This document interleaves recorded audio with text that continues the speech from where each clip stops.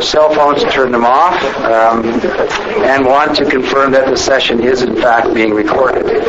We would like to remind those of you who are present, if you would contribute $11 for the lunch that we provided, and ask one of your members at each table to be responsible for collecting those funds.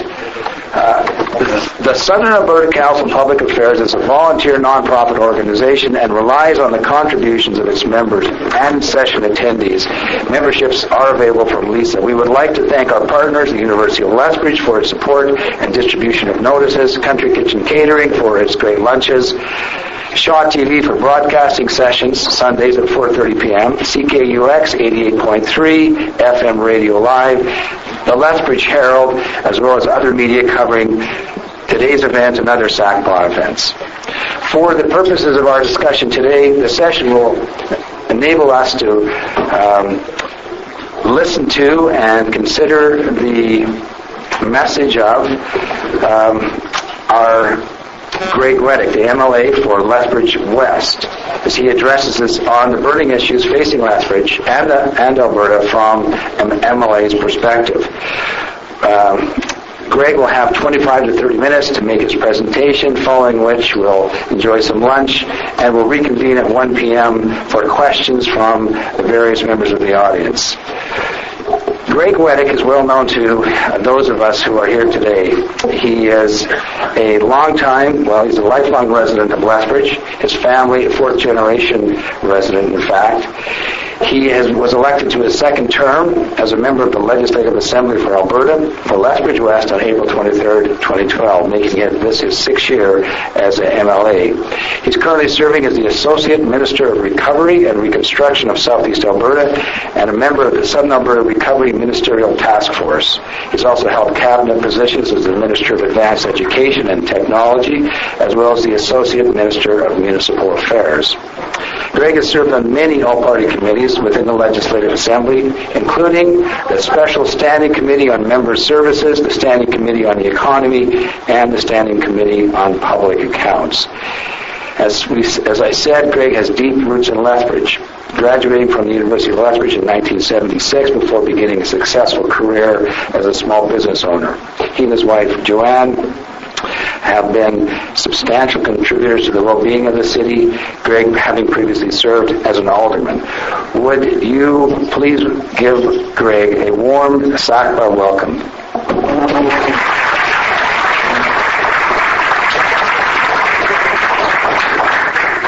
Well, thank you for that kind introduction, Cam, and it's great to be here. I was just saying to Cam that Joanne and I were talking last night about coming to SACPA today, and this is year 25 for me coming to SACPA. The very first time I came as someone talking, Art was up here with me as well, and we were running for council in about 1998, and been coming since then for a number of different issues and reasons, but it's always great to come and talk to folks and listen to the folks at SACPA and get a good feedback from everyone here. I'm going to talk about some of the issues that are facing the provincial government, the province, and the city of Lethbridge, because there are a number of things that we have to come to grips with, and you will know about many of them. I'll talk about the issues from a provincial perspective first, and what we're focusing on, and then talk about some of the community issues as well that we're working on right now.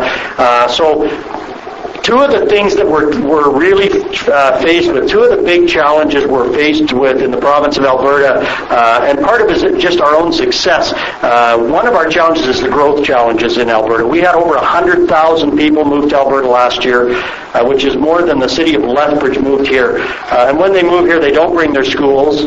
They don't bring their doctors. They don't bring their teachers. They don't bring their roads, and we welcome them into our communities. We also don't pick where they move to live, so it can put incredible strains on infrastructure in communities, and it's something that we're working with. But Alberta is a place that people want to be. There's employment.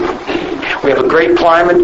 We have freedom for business to operate. We have low taxes. We have no sales taxes. And it's a place where people like to be. And people from across the country and around the world are finding Alberta as a place that they want to call home. That stress that creates means that communities, because all of this happens at the community level, communities are faced with trying to make sure that they have adequate services for people, that they have subdivisions developed where we can build homes for people, that we have low-cost housing options for some families when they move here.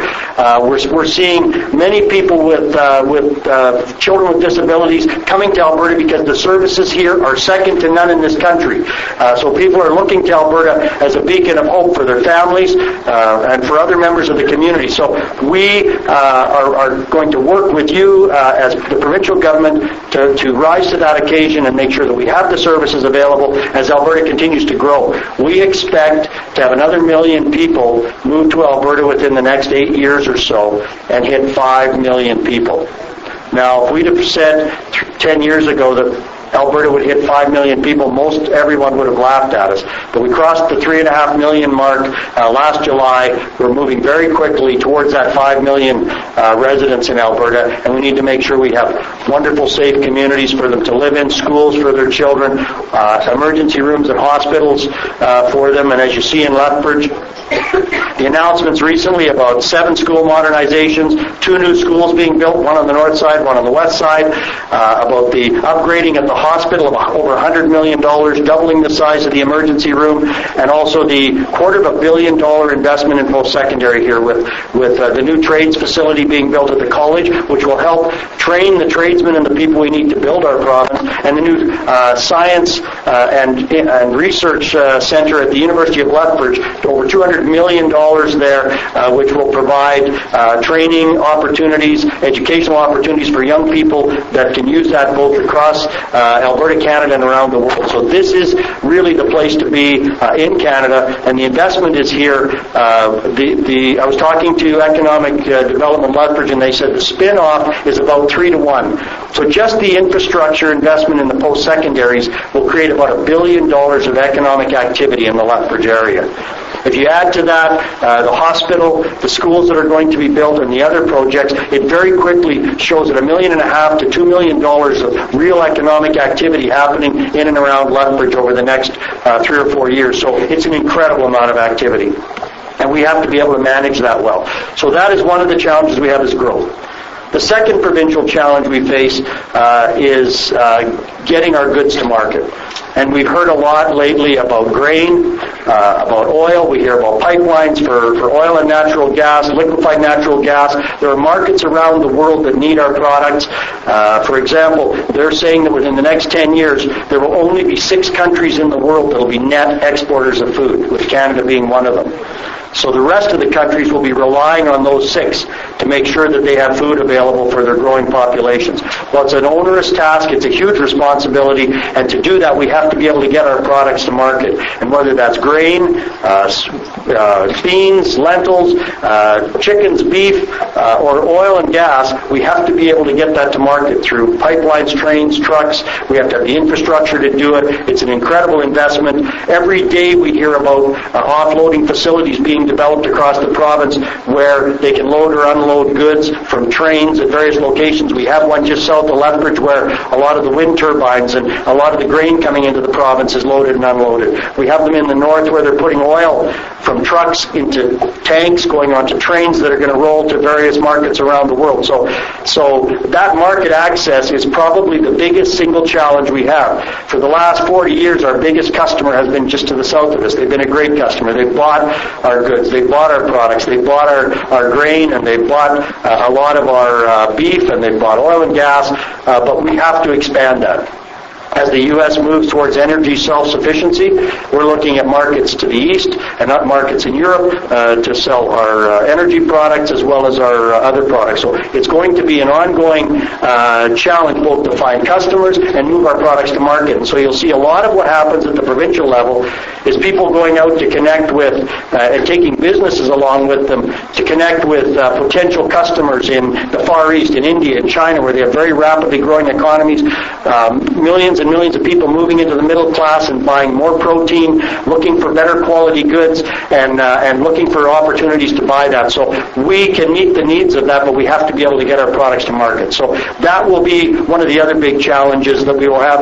And I guess the third one that happens quietly, with all of that happening, we need to keep our communities safe. We need to keep our communities healthy. We need to make sure we have services for people that need it. We need to make sure we have services for people with disabilities, that our seniors have great accommodations and places to live. So even though we're the center of activity, we also have to make sure we take care of Albertans. We have to take care of our children. We have to take care of our seniors. We have to take care of everyone else.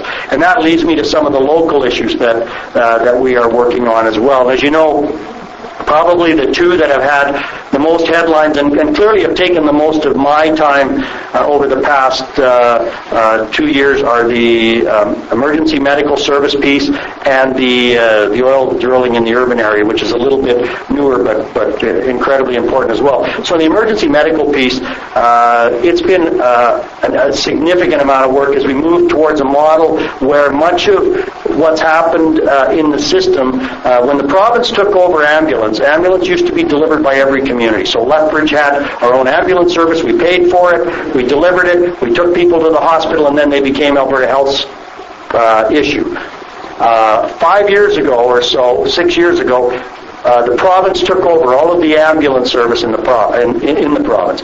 So what that meant was we took over both the delivery but also the payment. So we now pay the City of Lethbridge to deliver ambulance on our behalf. We took over the City of Calgary's ambulance and we deliver it ourselves. So basically it was a net savings, I think, to Calgary of about $50 million a year when they handed their ambulance over to us. So we now operate all of the ambulance system across the province. And in places like Calgary, where the system was unique and separate from their fire services, it was quite easy to move that over and have it operated by Alberta Health Services as opposed to the City of Calgary. But in places like Lethbridge, Red Deer, Fort McMurray, Leduc, Strathcona County, we, over the years, have developed what was called an integrated service, and I believe it's the best model of delivering ambulance and fire service in the world.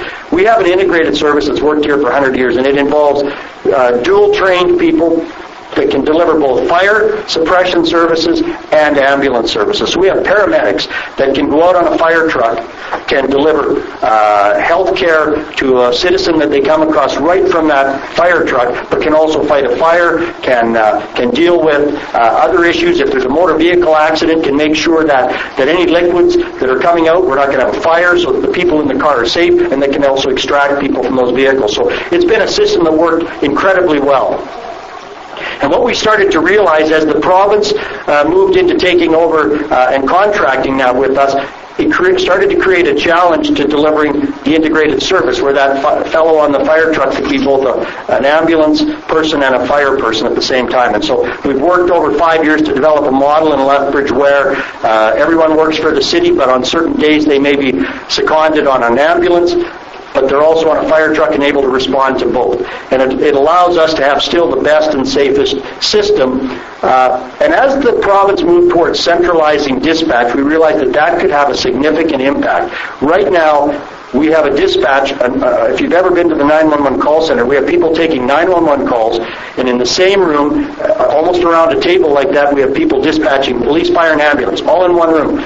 Contained, very, very sensible. It works fabulously. They can talk to each other. They can work together. And we used to be able to dispatch fire and ambulance together.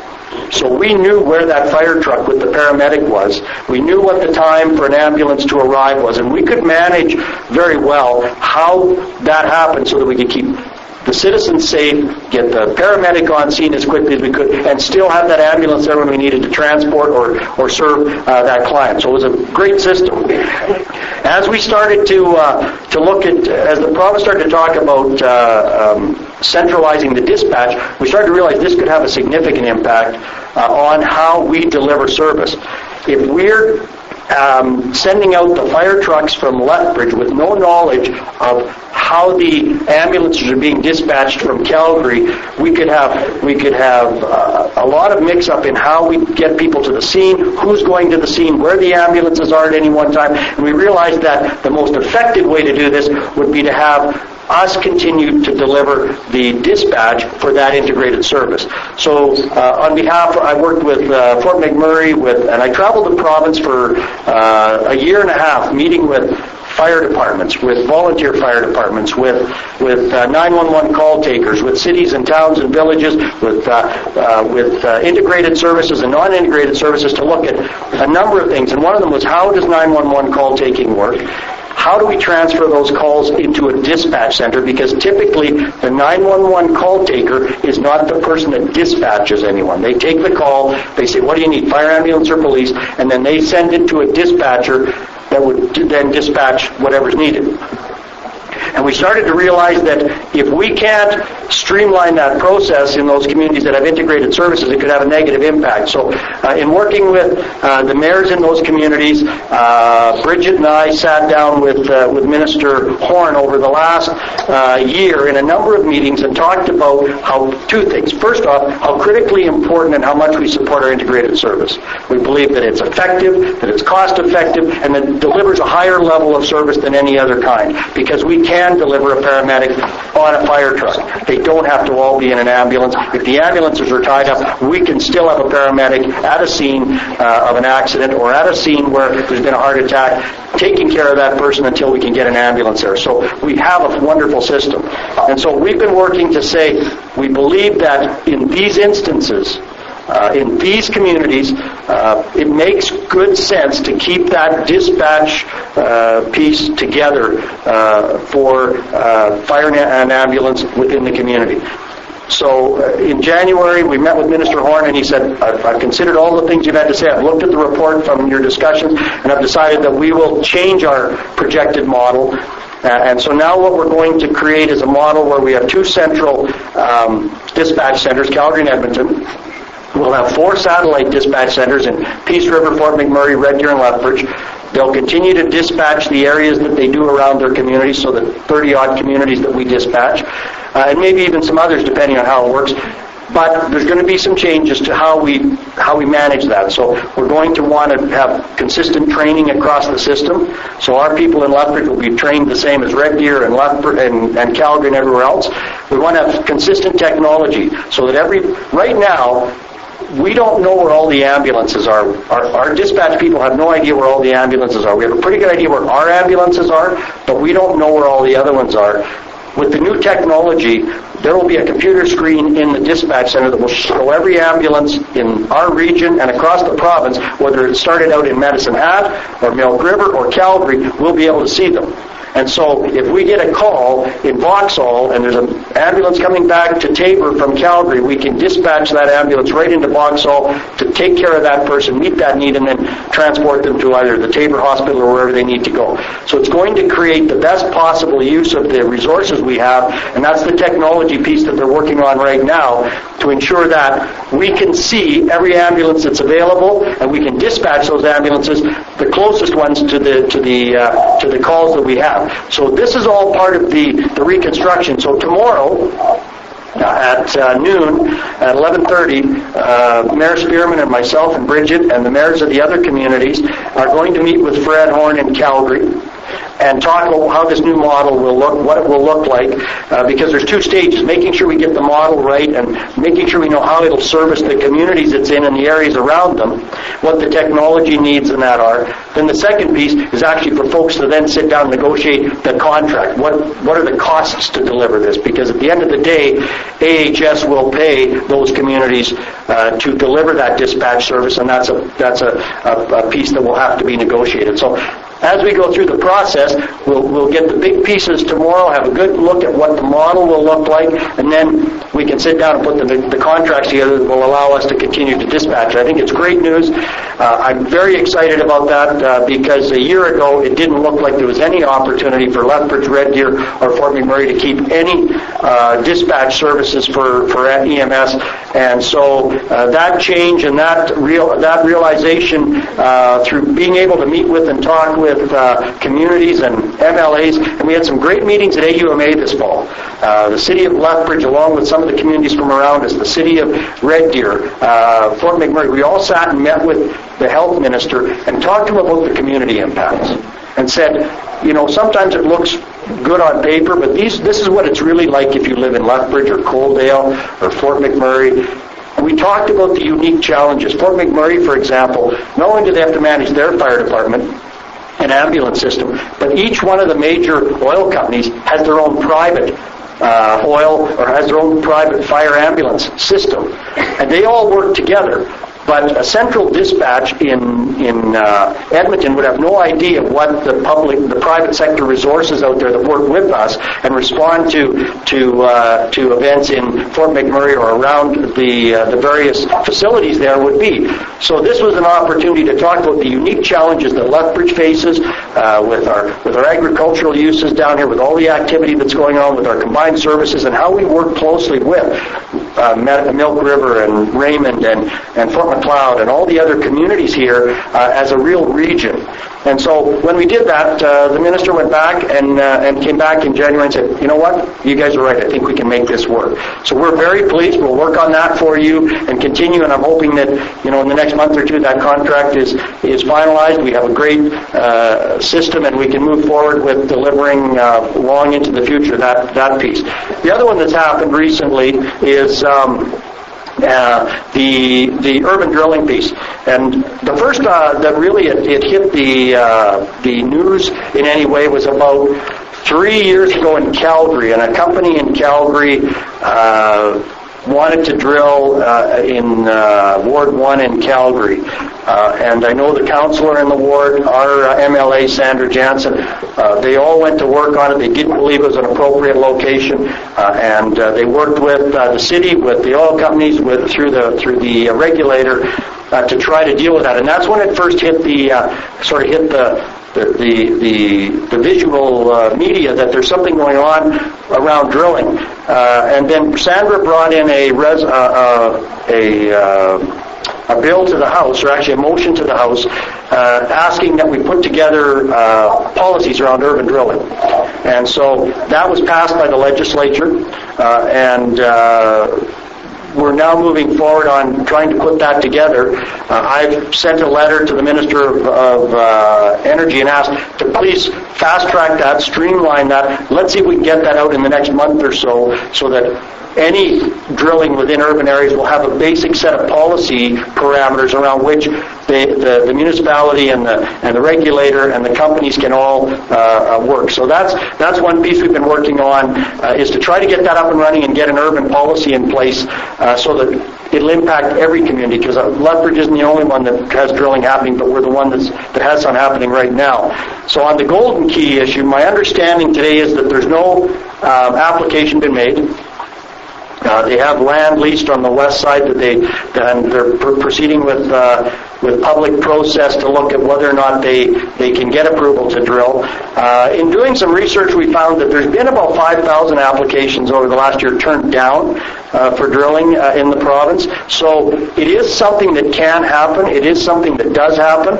I got to thank the City of Lethbridge and the residents in my constituency and across the city, in fact, for becoming very vocal. They've penned letters. They have gone on the regulator's website. I know when we were called early in the fall to come to Gold Gardens, Bridget and I both went down and spoke about the issue. And it was fairly new in the media at that time, and we both came out at that time and said we don't support it. We don't support drilling in the community.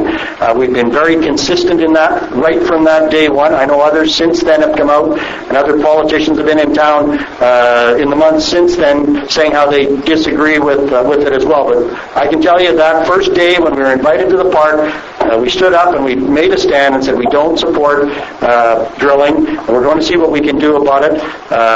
There is a process in place where it has an approval process, but we're going to do what we can as elected officials. And so we have passed on every bit of information, emails, letters to the ministers involved. I've met on a number of occasions with the Environment Minister, with the Energy Minister, and talked not only about the concerns in Lethbridge, because we do have concerns. We have concerns around health. Health and safety of the citizens that live there, health and safety of the students in the schools. I just announced a new school to be built in Copperwood that's probably within a kilometer of where the drilling sites are going to be.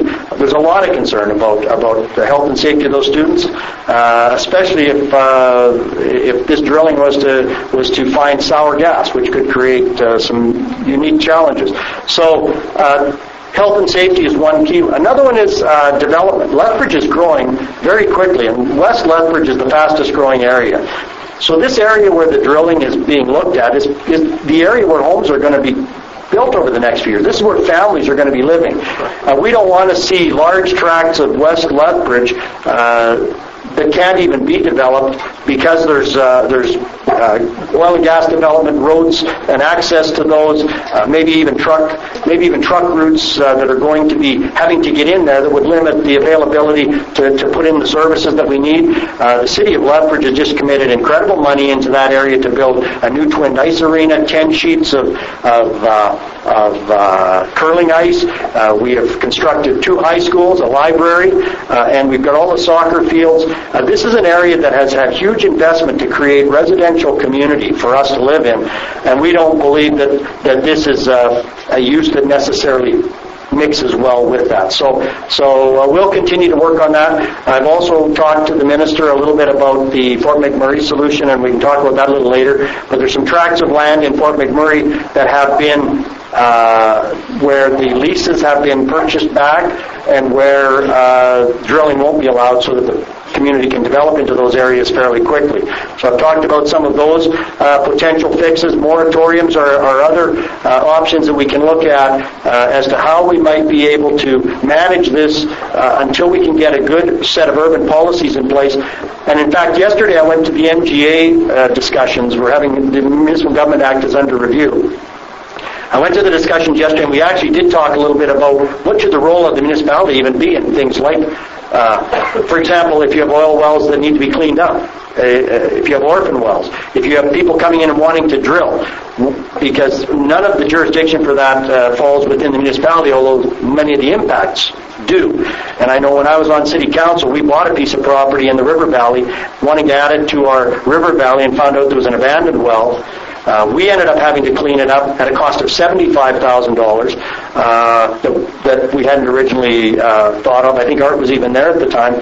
And one of the big challenges we had in the 50s, they used arsenic as a plant kill, as a plant sterilant.